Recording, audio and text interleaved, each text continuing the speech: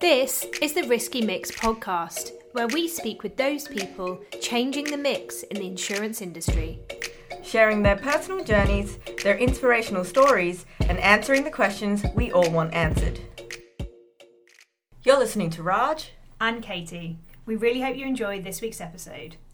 And quickly before we get started, we wanted to apologise for the sound quality of this podcast.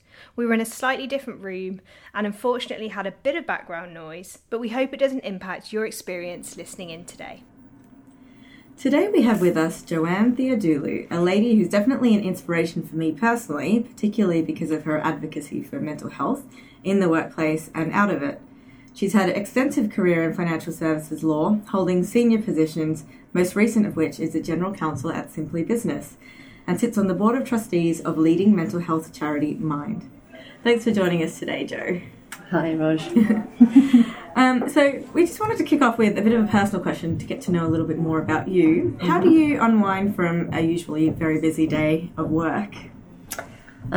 Well, my home life is quite busy too. So I've got two teenagers and quite a lot on outside work, actually. So I sometimes say that I come to work to unwind. Yeah, but I guess what I do when I do have time and I do have the opportunity, I play the cello. I've been learning for some years, and so I'm working hard on my cello when I get the chance. And when I do get to really put my feet up, I also knit. Oh, so there you go. Right. Did you know there's a yarn club? There is a yarn club, but it's on a Tuesday lunchtime, which is my gym slot. So I've only seen them. I've never sat down and joined them. But yeah. And why the cello? Is that something you've always played, or? No, I've played the piano all my life. My mother taught piano, so I always had piano and music around me. But I took up the cello when I was 40. And set myself the grand ambition of reaching grade 8 by the time I was 50. That is ambitious. It's an instrument I've always loved the sound of. Right. I think it's the most beautiful thing, and I always thought it's such a shame. I was, why didn't I ever pick that up? And someone said to me, "You still can. It's not too late." So actually, that's been a big thing for me. Amazing. That's very cool, very cool. And I bet knitting is quite therapeutic. It's something actually that a friend and I were talking about recently. It's funny that you say it, and we were both saying, it'd be a great way to switch off, to actually go and just do a knitting class for a couple of hours or something. Well, it's something that also connects me with my past. My mum used to knit a lot, and my aunts and my grandmother. Okay. And actually, I guess I'm the only one in this generation that knits, so I quite like doing that. And it also makes me sit down and not move for a while, which is quite a good thing. Yeah, that's fantastic.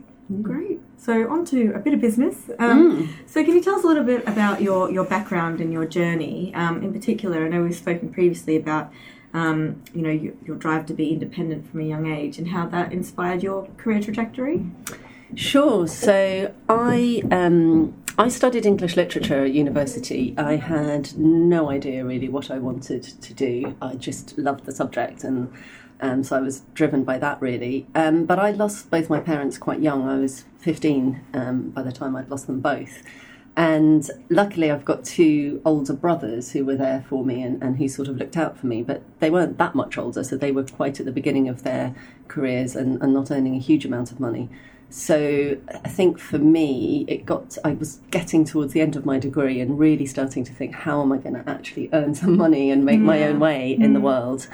And that's when I applied to be a solicitor, applied for training contracts and landed one at a top city firm, actually, which turned out to be, just the most amazing thing. Mm.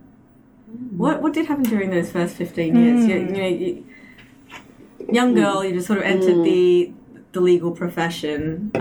You sort of lost that family support at a young age. Sort of gaining your independence and gaining your confidence and growing your career. Absolutely. So I pretty much knew nothing. I think I can say safely on day one. I knew nothing about how financial markets worked. I knew nothing about the City of London. I didn't know any lawyers personally, and so I arrived at my firm was Linklaters, which was one of the top city firms. But but as I said, I think from day one, I was sort of exposed to great people, great training, and some fabulous clients and deals. The first thing I ever worked on was a sale and leaseback of a portfolio of 500 Lloyds Bank premises. Wow. And then straight after that I did a stint in banking, and we were working on the financing for the Blue Water shopping mall, which was being built in Kent at the time. So, it really was a sort of, it doesn't really matter sort of where you've come from and what you know already. It was very much about, there was a lot of opportunities to grab and a lot of great people to learn from. So that's what I did for quite a few years. One of those opportunities that came up early on was the chance to spend 6 months in our New York office. And it makes me smile now, but I was, out of the 120 of us trainees who started at the same time, I was the only one who was married on day one. And wow. And I remember hearing about this opportunity to go to New York, and I was very keen to go, but no one had mentioned it to me. And when I asked about it, they said, well, we didn't think you'd be interested because you're married. Right. To which I said, well, he can wait. I'll be back. But in New York is where I did what we call a seat in capital markets, and that's where I just loved. I loved the pace of it. I loved working with South America, which is I could use my Spanish, which I'd been learning at university, and that's where I qualified into when I came back. And then developed my time in capital markets, and then later in derivatives and structured products. Yeah. Wow. So that's quite a background. It's quite an experience. A stint in New York. I mean, very impressive. And how was that kind of time apart from your husband? Was it fine? Was it hard? It was funny because when I first went, the plan, I remember I went in March, and the plan was that he was going to come out and spend a few weeks over Easter with me. So it didn't seem like a big goodbye at all. But then he had trouble getting a visa. His visa was granted after I'd returned. Oh, so I actually that's helpful. Yeah. So I made it back for a 3-day weekend. Was my one chance, because it was just non-stop. But right. What did happen though was there were actually 5 of us trainees there from the UK at that time, all living in the same block of flats. Okay. And working very, very hard. And actually the bonds I formed with some of those people, they are my best friends today. Yeah. We really were there for each other in a very intense early period of our careers. Yeah. How did you deal with that intensity? Was that something that you really thrived on? Or I think some people go into, quite intense, particularly in the legal investment banking, those sorts of industries, and the pressure is there's quite a lot of pressure, and they potentially they burn out. How did you avoid that sort of negative consequence of some It's really funny because that's something I'm hugely conscious of now, but then I didn't even think about it. I have to say, I wasn't even things that I would worry about now, like how much sleep am I getting? Am I eating healthily? Am I managing to actually take a break in the day? I just kept going. And I think that partly is that energy of being really young and motivated by what you're doing, and also just being driven by the people around you. Right. What I did do, though, and I do remember even then noticing, especially women who were older than me and more senior than me, were still doing that. And right, I remember thinking, I don't want to be doing this. I don't want to be in the office at midnight on a regular basis, when I'm a bit more senior. I'm happy to do it now while I'm still learning. Yeah. Mm. But, I'm not sure I want to be doing this forever. So, yeah. And how so you were kind of pushed on by the people around you, and you kept going, you were young. But did you see any effects of that over a period of time of doing that? I don't know whether it was physically or mentally, because I don't know how you did it. I don't think I did at the time. I really don't think I did. I mean, obviously, it was a 6-month period. Yeah. It wasn't sort of forever, and I guess often when you know how long something is going to last, you can go for it, right? True. So that probably made a difference. Yeah. Okay. So you're married quite young, and you've got 2 teenagers now. So when did kids enter the picture, and how did that change your career and your personal life? Kids entered the picture probably earlier than I'd planned. So I started out as a trainee in my mid-20s, and the way it works in a law firm, you're a trainee for a couple of years, then you spend something like 6 to 8 years working your way up, and then when you're around 8, now it's often a little bit more, that's when you get that chance for promotion to partner, for a very few people at the sort of the top of the pyramid. And I think for me, when I started out, I had no idea whether that was something I was going to be capable of or whether I was on track, but it was something I was definitely interested in. And so I wasn't in any rush to have children. I sort of thought, by my mid, even late 30s, I would be thinking about it then after I had maybe already become partner. But things changed for me quite dramatically when I was 28. I had a very intense period of being ill and mentally ill. So I had what I later found out to be a sort of a deep depression that then turned into a manic episode. I was psychotic for a while, ended up being sectioned under the Mental Health Act, and spent 6 weeks in a psychiatric clinic before I was, diagnosed and then found the right treatment and the right medication. So coming out the other side of that really did make me reevaluate what I wanted and when I wanted it. And I guess it was two or 3 years after that I considered myself to be, absolutely well, back on top of everything, and it just seemed and healthy, as healthy as I could be, and it just seemed like, well, why wait? I know I want children one day. I've got a great husband, and I've got the financial stability to do that now. So I had my two in my early 30s. Okay, I suppose when something as big as that happens, it kind of really brings it home that we're not all invincible and we're not going to live for however long, and things are going to happen. And so I think it makes a lot of sense that actually something like that actually made you reevaluate what you wanted and when you wanted it. Yeah. Thank you for sharing that. And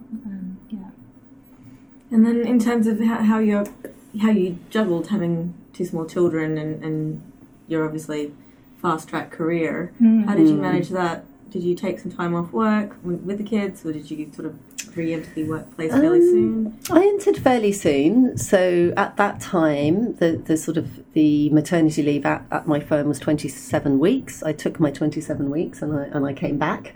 But I knew quite quickly that I wanted to come back to do client-facing work, and I didn't want to do anything too differently to what I'd done before, except perhaps the long hours. Yeah. And I remember having a really, really supportive manager who encouraged me not to make a very detailed plan of what I was going to do before I came back and tried it. And what I did was I put together effectively a little business plan of how I thought what I could do in my role, the hours and the sort of rhythm of working that I was prepared to do and that I thought would work for my clients and for the business. And I tried it, and then we reevaluated a couple of times, and it worked. And so I ended up working on what would now be called a sort of flexible basis. I worked every day. I worked 5 days a week, but short days. So from sort of about 8:30 to 3 p.m, which meant that I got to spend afternoons at home with my son, and that worked quite well. But it was unusual at the time. It really was unusual for kind of the way we talk about it in lawyers' terms is fee earning. So if you're client facing and charging fees, and in very transactional work, which my area was, it was quite unusual to try to do that on a part-time basis. But with a bit of planning and a good supportive manager, I made that work for a number of years actually. And was that fairly widespread throughout the firm? No. There were a few people who were doing 4-day. They were trying to do 4-day weeks, and I think most of them probably were doing a fair amount of work on their 5th day. And even me, I would walk out of the office by 3 p.m. every day, but most evenings, in fact, probably nearly every evening, I was doing the late shift as well. But that was fine for me. That wasn't a problem at all. And in fact, there was a more senior woman there who had tried to do something similar before, and I remember saying to her early on, I feel really guilty, like I feel bad walking out of the office halfway through the afternoon. Yeah. And she said to me, she said, well, A, you've just taken a big pay cut, haven't you? And I said, yes. And she said, don't feel guilty. And the second thing she said was, if you were working on 2 or 3 transactions at a time, there would be periods of time blocked out in your diary for one client or another. She said, your kid is your most important client. Block out time for him in your diary and work around it. And actually, those 2 things really helped me. Those 2 pieces of advice really helped me to sort of organise my life, feel good about it, and prioritise things in the right way. Oh, that's great. And do you feel that that part-time working, do you feel that impacted your career progression at all? Because it's just something that we've touched on recently with another guest, and he was talking about maternity leave and how she looks at the time that she's worked at the company, and actually she believes that if she hadn't have taken that time, she'd be in a different position. I think that's probably true. In fact, it's definitely true. I think for me, what I noticed was what I deliberately did was I didn't put myself forward for those really big transactions. Right. The ones that used to really excite me and previously, I just knew it was too much of a risk. That the chances of getting drawn in at all hours of the day and night were really apparent. So I took on a lot of smaller matters. But that does, all of those things do, they really sort of impact the exposure you have with clients and with, for me, it was with the partners in my firm. And so it would have been very, very difficult then. I hope it's different now, but I'm not convinced. It would have been extremely difficult then to become a partner on a part-time basis. And actually, that's kind of why I ended up leaving in the end, because I went back full-time some years later. I was on secondment to the Lehman administration, where people worked from 9 to 6. Which for a lot of people is a normal working day, but to me that was really part-time, coming out of a law firm, working from 9 to 6 and feeling you could legitimately go home at 6 and get a full salary was amazing. So when that secondment was coming to an end, that's when I really started thinking, do I want to go back to the firm on my part-time basis? And I thought, no, I'm sort of ready for more, but am I ready to continue to give up my evenings and weekends? And I thought, well, no, I'm not ready to do that either. Right. But I'd seen what you could do. I guess in those kind of core hours in an in-house environment, you could have an impact. You could, take on a leadership role and really do something different with your career and your role. And so that's what I did. Right, okay. Yeah. I was going to ask about that partner question. If you were talking about some of the other slightly older women when you were a young woman coming in, you were saying they were still working those long hours. Just out of interest, did those older women have a family at that point, or were they? No, they didn't. And I think that was the other thing. There were very few female partners who had a family. Many of them had really, they'd chosen a different path. Okay, They just had. There were a few. There were definitely a few trailblazers out there. But first of all, there were not many female partners, full stop, and there were very few in capital markets. And actually, if I remember rightly, I think only one of them actually had children. So. Right. In terms of role models, it was a bit sparse. Is it still like that, do you think? There are definitely improvements, definitely changes. There are definitely, actually, we talk about the women all the time, but there are also more men that want to prioritise their young families. And so there are some changes, but I do think that especially in those sort of very high octane city firms, it's still there's still quite a macho culture around these things, and even though there are lots of programs in place and people are encouraged to do certain things, I think that it's slow change. Do you think it's necessary to work like that to get that particular work done, if that makes sense. Like, capital markets, for example, really high-paced, lots of, almost unreasonable deadlines, people working ridiculous hours, to what I consider ridiculous hours. Is it necessary to work like that to produce the same amount of work? I think it's a really interesting question. I think the thing is, the law firm model has got very high profits per equity partner. So I think you do need all of those hours. A lot of that work does need to be done, but does it need to be done by just 2 people on a team? Or, could you spread that among 4 people? Or are there some things that, I guess now some things can be automated or outsourced or whatever else. But actually, it's about, the work needs to be done, but does it need to be done in that way? So, Jo, I'd like to ask you a little bit more around mental health. I'm really interested to know how your experience and how that, taking however many months out of work, how did you find transitioning back into the workplace, and did you have adequate support to do that? Well, it's interesting. So it was 1999, and I can tell you no one was talking about mental health then at all. Mm-hmm. I came back into the workplace and I didn't talk about it at all. I didn't tell anyone where I'd been or what had been going on for me. I think the only people that knew were a couple of partners who needed to know. One of whom was the head of our department, a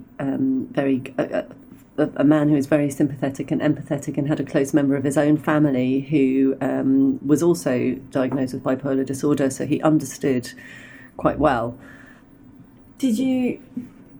How did you feel about not being able to talk about it, though? And I remember very well there was a partner in another department who, I guess, I suspect suffered a nervous breakdown or some sort of burnout issue. I really don't know what happened to that person, but he disappeared from the business for a period of months and then came back. And there was there was a sort of whispers in the corridors. Where's he been? What's happened? Is he going to be able to hack it anymore? All of those questions. And I remember just wincing and thinking, that guy's got an amazing mind. He's, give him a chance. Don't judge. Don't just assume that, that what's happened once is going to happen again. I think hopefully the world has moved on a bit.